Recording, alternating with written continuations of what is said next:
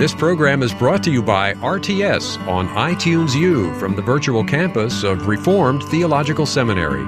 To listen to other courses or to access other materials from RTS, please visit us at itunes.rts.edu. For information on how you may obtain an accredited Master of Arts in Religion degree with online courses, please visit us at virtual.rts.edu. Well, thus far we have been spending a considerable amount of time kind of building our understanding of the covenants and of covenant theology. We've seen the covenant of works and the covenant of grace, both in the pre-temporal intra-Trinitarian Council of Peace and then in the historical outworking of that Council of Peace. And in that historical outworking, we've seen the covenant of grace coming to clearer and clearer revelation through these progressive covenantal administrations, as we've called them. And it's only this morning on the last day of class that we're getting specifically to the New Testament. Now that might strike you as a bit lopsided, and certainly you could spend multiple semesters looking at the full breadth of covenant theology, and you could spend a long time looking at various passages in the New Testament. But it seems to me that in large measure, when you get to the New Testament, what you find mostly is the application of covenant themes from the Old Testament. You don't find so much development as you do application. And so by understanding the themes that have been revealed and developed in the Old Testament, you're prepared to understand and to utilize the covenant themes in the New Testament. The Old Testament, in large measure, has revealed the sort of covenantal substructure to God's redemptive purposes, and then when you get to the New Testament, the dots are connected, the blanks are filled in. You're working off of what you have found in the Old Testament. So hopefully by spending some concentrated time in the Old Testament covenants and the ideas of the covenant in general, you'll be equipped really throughout your ministry to handle not only the Old Testament but also the New Testament from a covenantal perspective. But in trying to get a brief handle on the New Testament use of the covenants, it's probably helpful to focus on a couple of places in particular. The New Testament use of and fulfillment of the covenant is probably most clearly and most succinctly seen in two different places within the New Testament, in my opinion.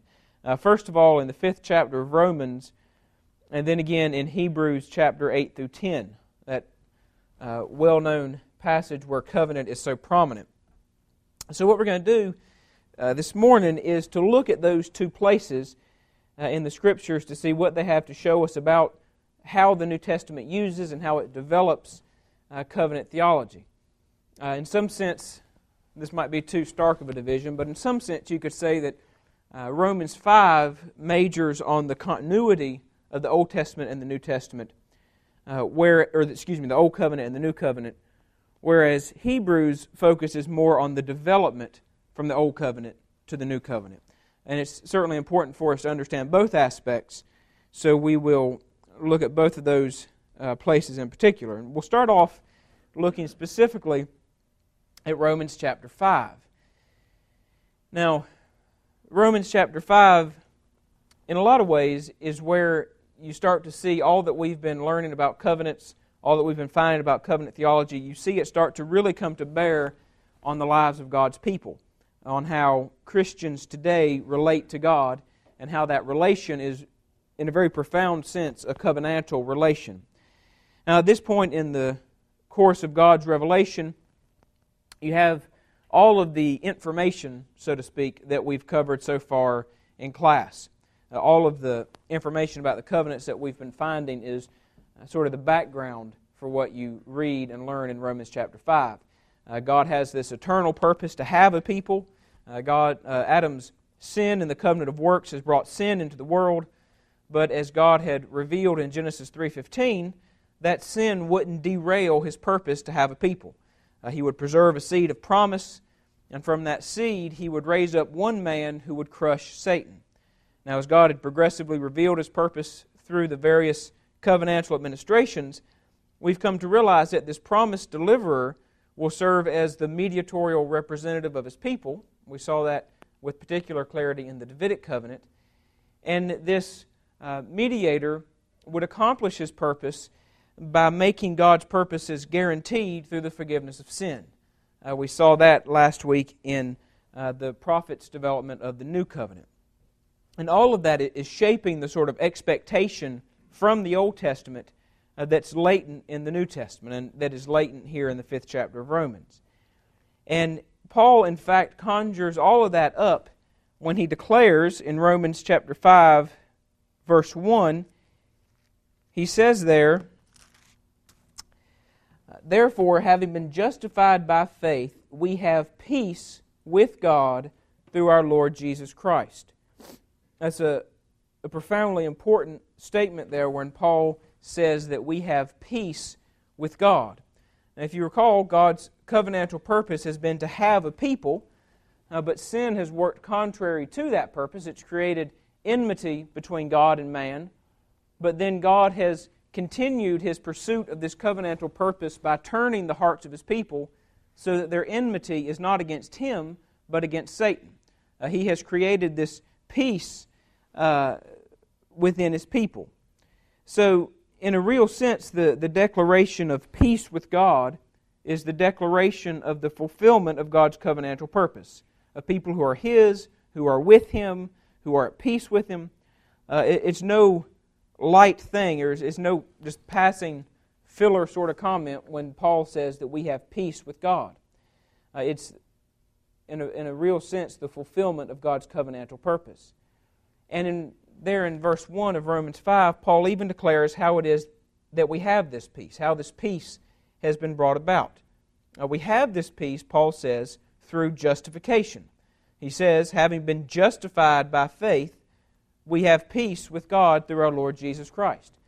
God has brought this peace through justification. He's accomplished His covenantal purpose that He's been seeking through eternity.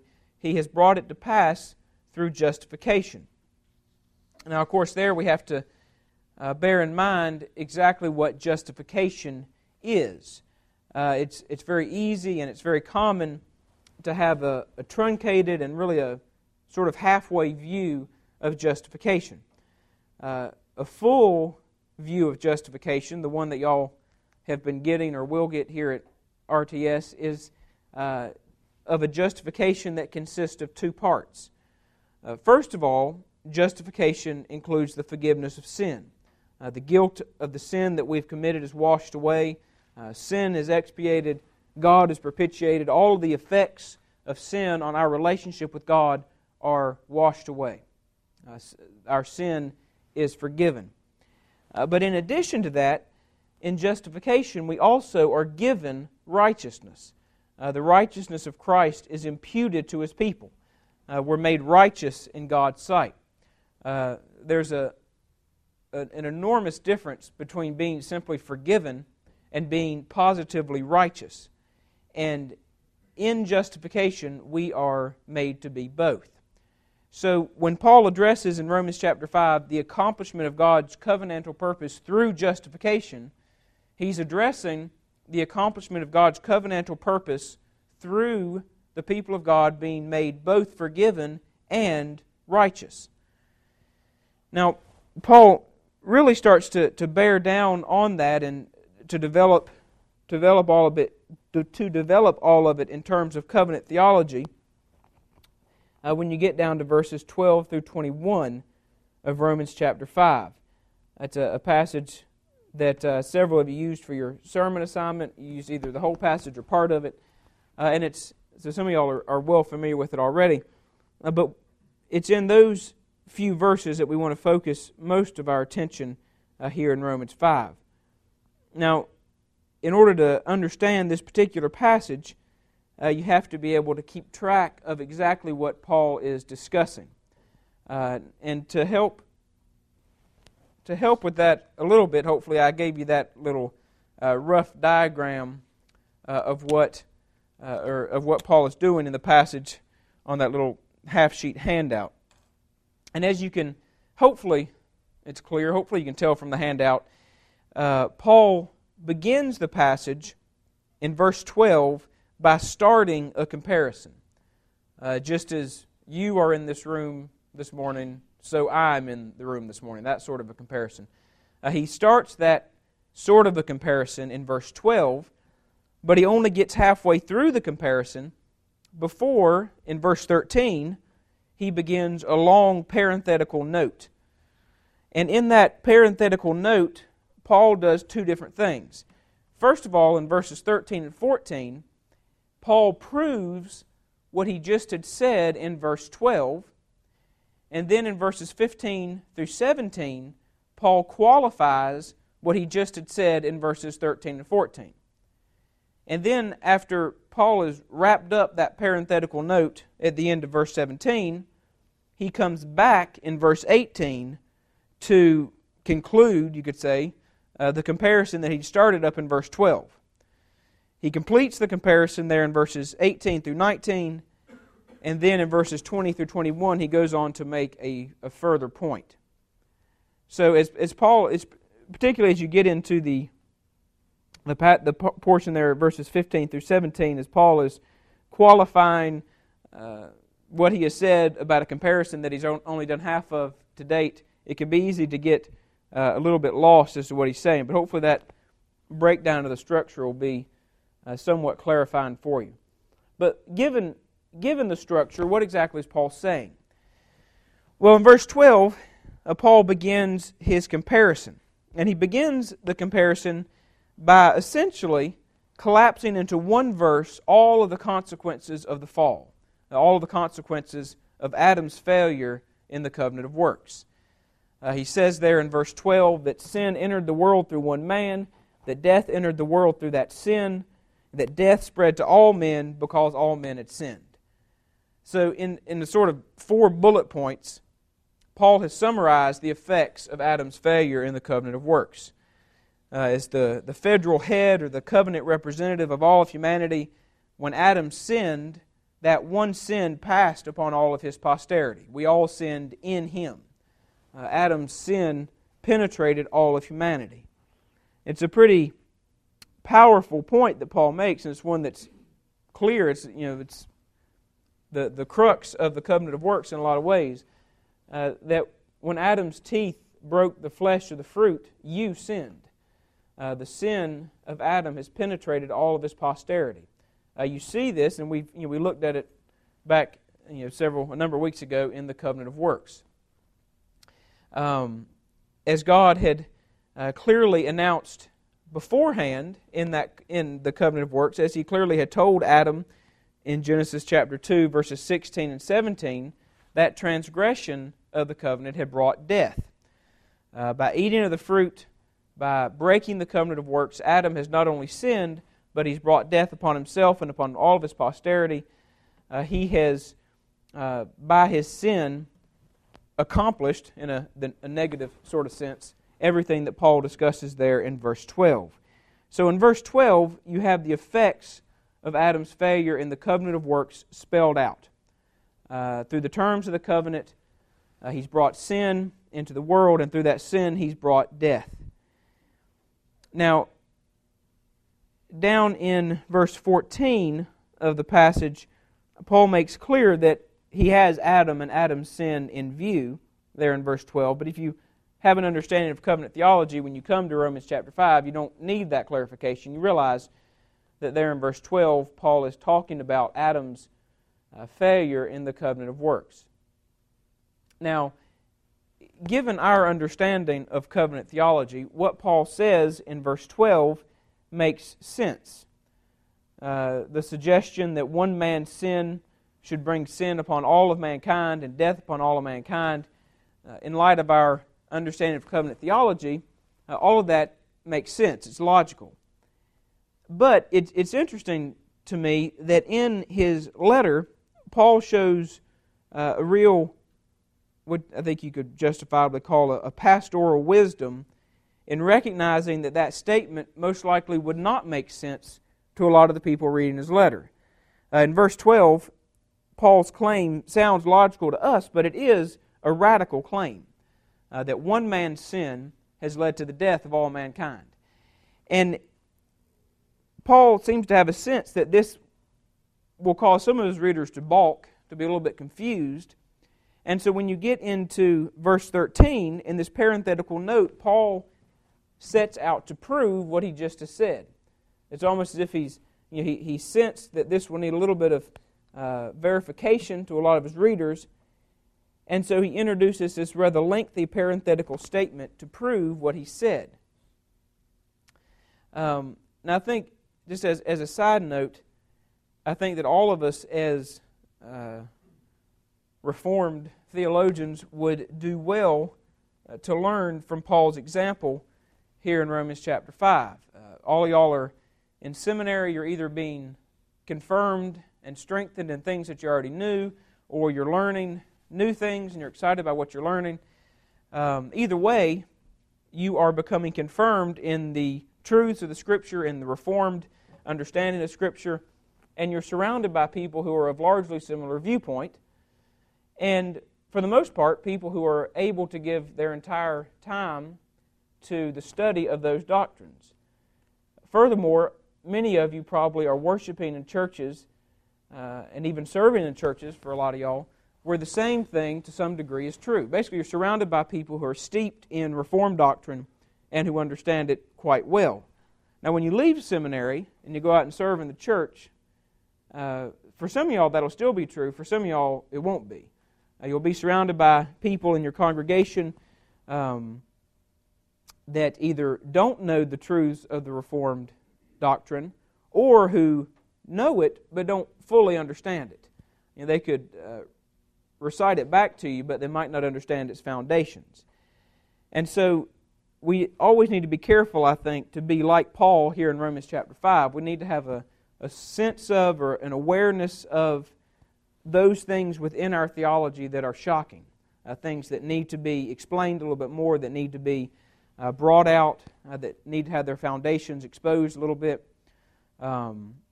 We need to be attentive to things that either are not understood or that might be known in a very superficial sort of sense, but not fully understood. You might go to a congregation where everybody would say, yeah, we have original sin, but they might not really have come to terms with the fact that Adam's sin in Eden kills them and their children. There's a depth to doctrine that perhaps has not been explained, and that if you're their pastor, it's your calling to explain it to them. So I think it's helpful here to note that even the theological giant, the Apostle Paul, has this awareness of what might be surprising to his readers, and he takes the time to explain it. But anyway, back to what it is that he's explaining, not to get off on a sidetrack there. Paul has sensed what he says in verse 12 is fairly radical, so he begins this parenthetical note in verses 13 through 17, and in particular in verses 13 and 14, he proves the truthfulness of what he has said in verse 12, that in Adam sin and death have passed upon all mankind. Now in verse 13, Paul refers to the law, as he calls it, and clearly he means there the Mosaic law. In verse 14, Paul makes that clear. He refers there to Moses. But again, given our understanding of covenant theology, when Paul simply says the law, we know what he means. He's referring to the law of the Mosaic covenant. And Paul makes the rather obvious observation that even before the law was given, sin was in the world. As Paul goes on to say in verse 14, death reigned from Adam to Moses. Now death, as we know, is the consequence of sin, and death was in the world from Adam to Moses, so clearly sin was in the world from Adam to Moses. The book of Genesis is one long account of that presence. Sin and death were rampant prior to Mount Sinai. But as Paul points out, there could be considered a problem with that. As Paul points out in the second part of verse 13, sin is not imputed when there is no law. Now, various people use this statement and they run off in all sorts of directions, but Paul's point, it seems to me, is pretty simple. Sin is the violation of the law. If you've learned your Shorter Catechism, you know that. Shorter Catechism says that sin is any want of conformity unto or transgression of the law of God. Without a law to transgress or a law to fail in conforming oneself to, sin loses its defining characteristic. Without law, sin becomes a very undefined or poorly defined category. But yet still, prior to Sinai, death was in the world, and death is the consequence of sin. So sin must have been in the world. In other words, there must have been something other than the explicit transgression of a revealed commandment of God that was bringing death upon all men from Adam to Moses. God always judges justly. He wouldn't assign to men the penalty of sin if there was no sin. So there must have been something other than explicit transgression of a revealed law that was bringing sin upon all men from Adam to Moses. Now, what was it outside of a written commandment of God that was bringing this sin and this death? Well, Paul's point is that it was the sin of Adam. After Adam, no man had to break a commandment in order to commit sin. Each man already had committed sin in Adam, just like Paul had said in verse 12. All men suffered the wages of sin because of the sin that they had sinned in Adam, because of the sin that Adam had committed on their behalf. So, from Adam to Moses, you have ages in which men are clearly paying the wages of sin, yet there is no law given by which sin can be defined, by which sin can be imputed, and from which death can then result. From Adam to Moses, something was killing humanity besides the explicit transgression of a revealed law. That's what Paul gets at there in verse 14 when he writes that death was reigning, as he says, even over those who had not sinned according to the likeness of the transgression of Adam. Now, Adam, as you remember, Adam sinned by explicitly disobeying a revealed commandment of God. Adam was told, don't eat, and he ate. He clearly broke an explicit command of God. Now, the men who died from Adam up through Moses, their situation was different. There wasn't an explicit command from God in the same sort of way, and yet they were all dying. So you kind of get a sense of what Paul is saying here. All men are dying from Moses, or from Adam up through Moses. Death comes from sin, and so all men are sinners. Yet there's no explicitly revealed law through which and by which sin could be defined and imputed. So men must have been dying because of something else. And that something else is the thing which Paul had written about in verse 12. In Adam all men have sinned, all men have become sinners. This one thing outside of the explicit transgression of a revealed commandment of God that's bringing sin and death into the world is what Paul had described in verse 12, the federal or covenantal sin of Adam. So to make a long story short, if I haven't made it too long already, Paul is essentially using the covenant of works and the implications of the covenant of works to explain why everyone from Adam to Moses died. Now, of course, not that the covenant of works stopped once Moses came along. That's not what Paul means. Rather, he's using this period in redemptive history because it's the one period in which there is no revealed law. It's very clear during that period that the federal sin of Adam is what is causing the death of men and women. And at the end of verse 14 there, Paul puts a very provocative point on everything that he said. He says there that Adam was a type of him who was to come. Now there, of course, Paul has Jesus in mind. He's saying that Adam was a type of Christ. Now, if you were sitting down and reading Romans from the start up through this point, you would have realized that Paul is leaving no doubt that what Christ does has implications for His people. Christ's work affects His people. And Adam, Paul is saying, was the same way. What he did had massive implications for others. He was a type of Christ. As we would say, being covenant theologians, he was a federal head. His actions, his covenantal actions, were impacting those who came under him. That's the first part of Paul's parenthetical comment there in verses 13 and 14. He essentially proves what he had said in verse 12. But then when you get down to verses 15 through 17, Paul goes on to qualify what he just had said. And while there certainly is a critical similarity between Adam and Christ, there also is an equally critical dissimilarity. And here in verses 15 through 17, Paul draws attention to that dissimilarity. Now there's a good bit of detail there in those verses, but in the interest of time we won't dwell on those verses in particular. Essentially, what Paul says there in verses 15 through 17 is that while Adam brought sin and condemnation upon others, Christ brought justification and life. Christ undid what Adam had done.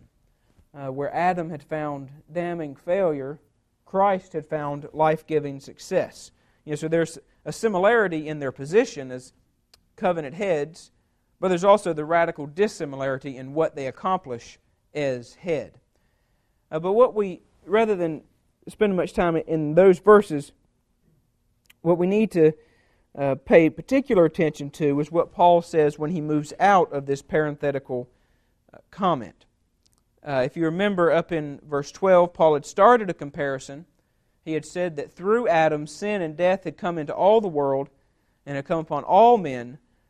And evidently that relationship is like something else. Paul had started a comparison. He was saying this entrance of sin and death is like something, but then he had delved into this parenthetical comment and had left his comparison incomplete. But when you get down to verse 18, he resumes the comparison. And in particular, when the first part of verse 18, Paul essentially restates what he has said. And when you get into the second part of verse 18, Paul sets about really completing his comparison.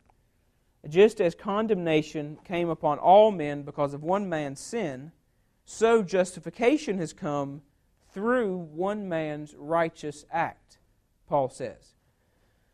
Now there's some disagreement. Y'all who have done some of your sermon or your paper on this passage probably realize this. There's some disagreement over exactly what is meant by this righteous act of Christ. Some people say that this righteous act refers to Christ's atoning death, that it has His crucifixion specifically in mind. But it seems to me that the best way to understand Paul here is to realize that this righteous act of Christ refers really to Christ's righteous life. It's the entire course of His obedience. And this life of righteous obedience, Paul says, justifies the people of God. There in verse 18, Paul refers to a free gift resulting in justification of life. Now back up in verse 17, Paul had referred to the gift of righteousness coming through Christ, and it seems reasonable to assume that the free gift that brings justification in verse 18 is this gift of righteousness, of Christ's righteousness, that Paul had mentioned in verse 17. So in other words, Paul is saying that Christ's righteousness is given to or is imputed to His people and then justifies them. Now when you get down to verse 19, all of that's clarified and summarized. Paul writes, "For as by one man's disobedience many were made sinners, so also by one man's obedience many will be made righteous." Now on the one hand, that statement there in verse 19 condenses with a pretty good bit of clarity what Paul has been arguing. That whereas Adam's sin made men sinners, Christ's obedience has made men righteous. Paul condenses what he's been saying thus far.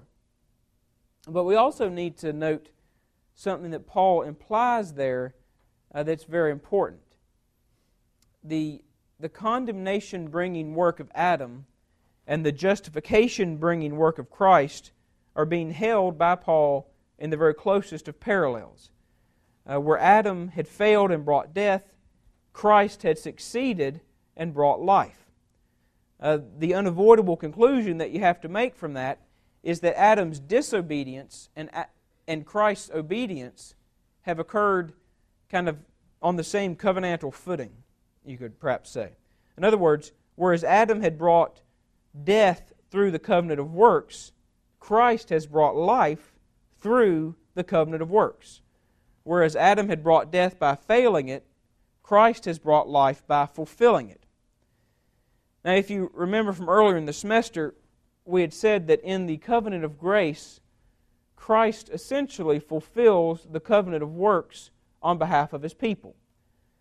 In a sense, and this could be pushing it a little bit, but in a sense, the covenant of grace is a covenantal economy whereby the people of God have their sin taken away and have Christ's work in the covenant of works applied to them and counted on their behalf. Christ has brought righteousness in the same way in which Adam had forfeited it, through the covenant of works. Christ has won a righteousness there in the covenant of works, and that then brings justification to His people.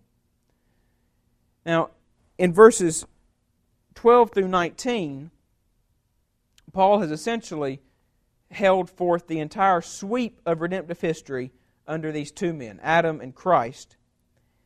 Adam has brought death and condemnation through his covenantal failure. Christ has brought life and justification through His covenantal success. Paul has summed all this up, but he hasn't, rather notably, said too much about the law.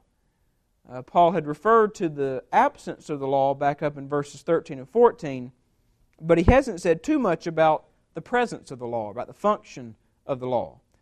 And so it's to that point that Paul turns his attention in verses 20 and 21. Now in verse 20, Paul says that the law entered that the offense might abound.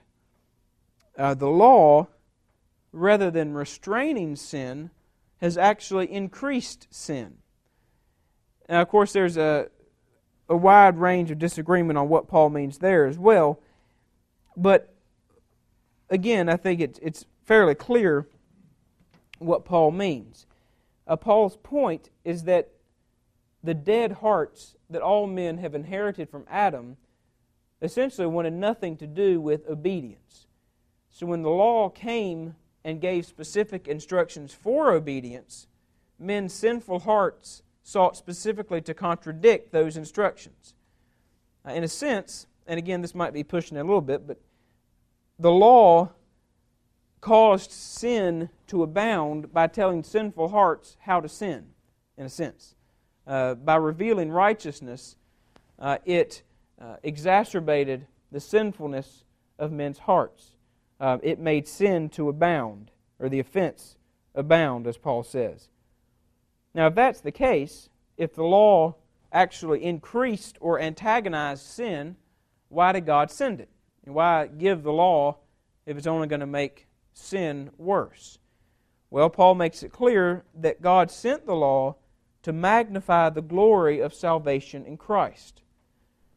Prior to the law, sin was every bit as pervasive and as wicked as it was after the law, but it couldn't be seen.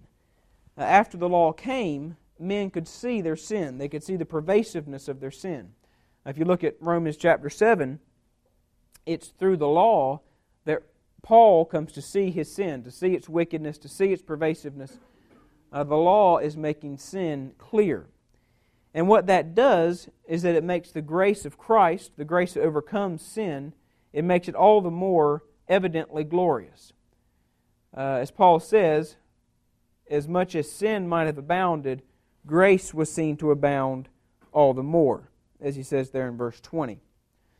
Essentially, in disclosing the sinfulness of men, the law pointed to the power of the justification and the life that are in Christ Jesus. And overall, and in fairly short scope, that's how Paul explains the great covenantal purpose, the great covenantal work of God. If you remember back up in chapter 5, verse 1, Paul had drawn our attention to that great covenantal work, the bringing of peace between God and His people. And then in verses 12 through 21, Paul has explained the foundation of that great covenantal work. Through Adam's disobedience in the covenant of works, sin and death have passed on to all men, but through Christ's obedience, justification and life have come upon all of His people. Paul has explained God's great covenantal, or God's great eternal redeeming work as a covenantal work. He's used, as you've noticed, categories that have been imported from practically all of the divine covenants that we've studied so far. Paul has dealt in depth with the federal sin of Adam from the covenant of works. In chapter 5, verse 1, Paul had spoken of the promised peace, which harkens back to the promise of God in Genesis 3:15 that He would turn the hearts of men so that their enmity was not with Him but with Satan. It harkens back to the sort of enmity become peace between God and His people there in Genesis 3:15. Also in Romans 5:1, something that we hadn't had a chance to deal with in any depth, Paul had mentioned there in chapter 5, verse 1, that this peace between God and man has come by justification that is by faith, clearly referring us back to the Abrahamic covenant. Also, the law is figured prominently. The law both highlights the lawless nature of the period between Adam and Moses, and it explains how, by aggravating sin, the grace of Christ has been highlighted. So we see there the law, the Mosaic covenant, and all of this work is being channeled through one man, one covenant head, one mediator, picking up that emphasis from the Davidic covenant, and all of it has been presented as being certain and secure through the forgiveness of sin, which, as we saw, was the great emphasis of the new covenant. So, bound up, without offering stark distinctions between them in the course of his argument, Paul has drawn upon and assumed the covenant of works, the declaration of the covenant of grace in Genesis 3:15, the Abrahamic covenant, the Mosaic covenant, the Davidic covenant, the new covenant. Paul is working out of categories that make no sense outside of covenant theology. Paul has very clearly explained God's great central work as a covenantal work. And as he's been doing it, each stage of God's mounting disclosure of His covenant has been critically important. Without any one of the components, the rest of Paul's argument falls apart. Without the covenant of works, his argument makes no sense. Without the creation of peace that we find in Genesis 3:15, his argument makes no sense. Without the law that we get through Moses, his argument makes no sense. You see what I mean? All of it works together. So it seems to me that Romans 5, verses 12 through 21, is really central in establishing the biblical importance of covenant theology. When Paul is explaining how sinners find peace with God, essentially when he's explaining the gospel, he does it covenantally. And even when that explanation requires some clarification, it required a good bit of clarification there in verses 13 through 17, even then, even when explaining salvation covenantally can be rather technical and involved, it still is the way that Paul chooses to explain salvation. Very clearly, Paul's understanding of salvation is of a covenantal salvation. It's striking to me how entwined covenant theology is with Paul's basic explanation of how men are saved. And particularly, we need to note, it seems to me, the importance in all of that of Christ's fulfillment of the covenant of works on behalf of His people. In other words, the importance of the active obedience of Christ. Paul very clearly shows in his argument there that Christ actively wins in obedience. Paul speaks of Him rendering a righteous act that procures the free justification of His people. This is clearly Christ's active obedience being imputed to His people. You can't miss the fact as you read through Romans 5:12 through 21, you can't miss the fact that God's people have a righteousness, and that righteousness is specifically Christ's righteousness. There is an imputed righteousness, the imputed righteousness of Christ, that saves the people of God. That's central to Paul's argument. And in all of that, it seems to me, we see how seamlessly and how fully covenant theology explains the gospel. It's the framework upon which Paul relies when he tries to explain how it is that we have peace with God. Now, just two notes to consider quickly as you perhaps at some point seek to apply these truths in your preaching and your teaching. Y'all would probably apply them better than I. But just some things to maybe get your thoughts going. First of all, I think it's important to bear in mind, and this is perhaps my opinion, but it seems to me that the doctrine of the imputed righteousness of Christ is one of the most underapplied truths in all of theology, which I find to be terribly tragic. What the doctrine of the imputed righteousness of Christ tells us, among other things, is that in the eyes of God, we are no longer defined by our sin. We're defined, rather, by the righteousness of the Lord of glory. Now, when y'all who are serving in churches now are perhaps already realizing this, others of you who aren't, you will realize it, that you'll minister in the course of your ministry, you'll minister to saints who genuinely grieve over their sin. We think of our society as being hardened to sin, and our society at large is, but there still are saints within the church who grieve over their sin. There'll be a sin in somebody's past that the man will be convinced that when he walks into a room, even when he walks into the church building, that when other people see him, they think of that sin.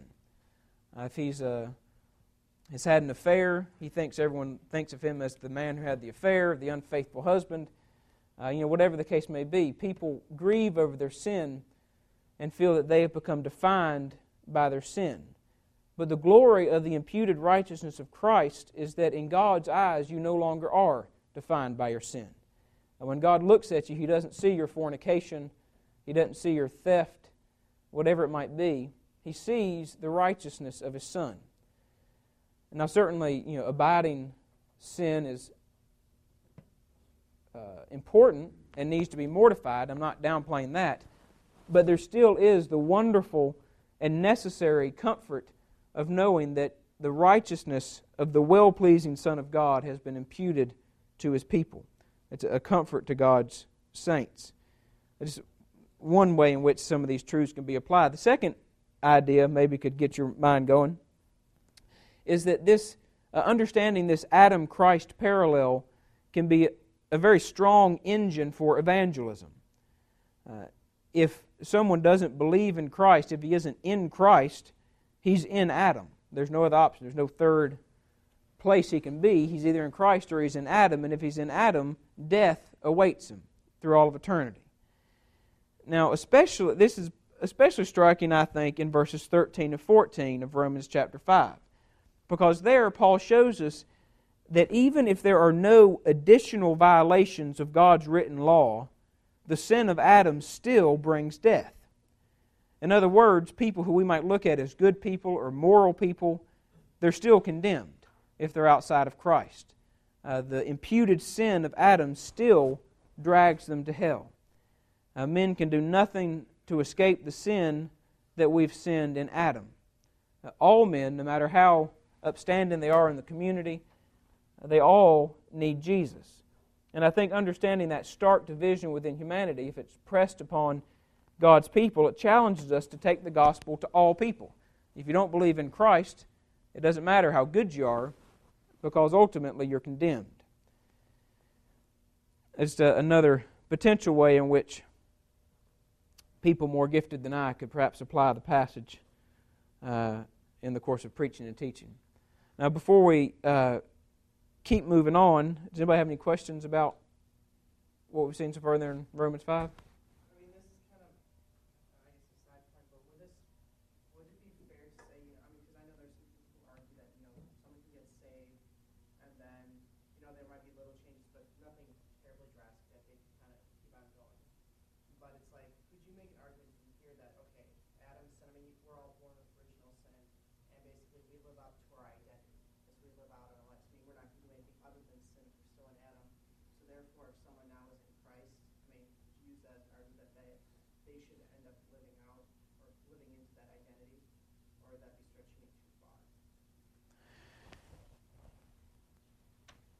Now, I think that you certainly could make that point, particularly.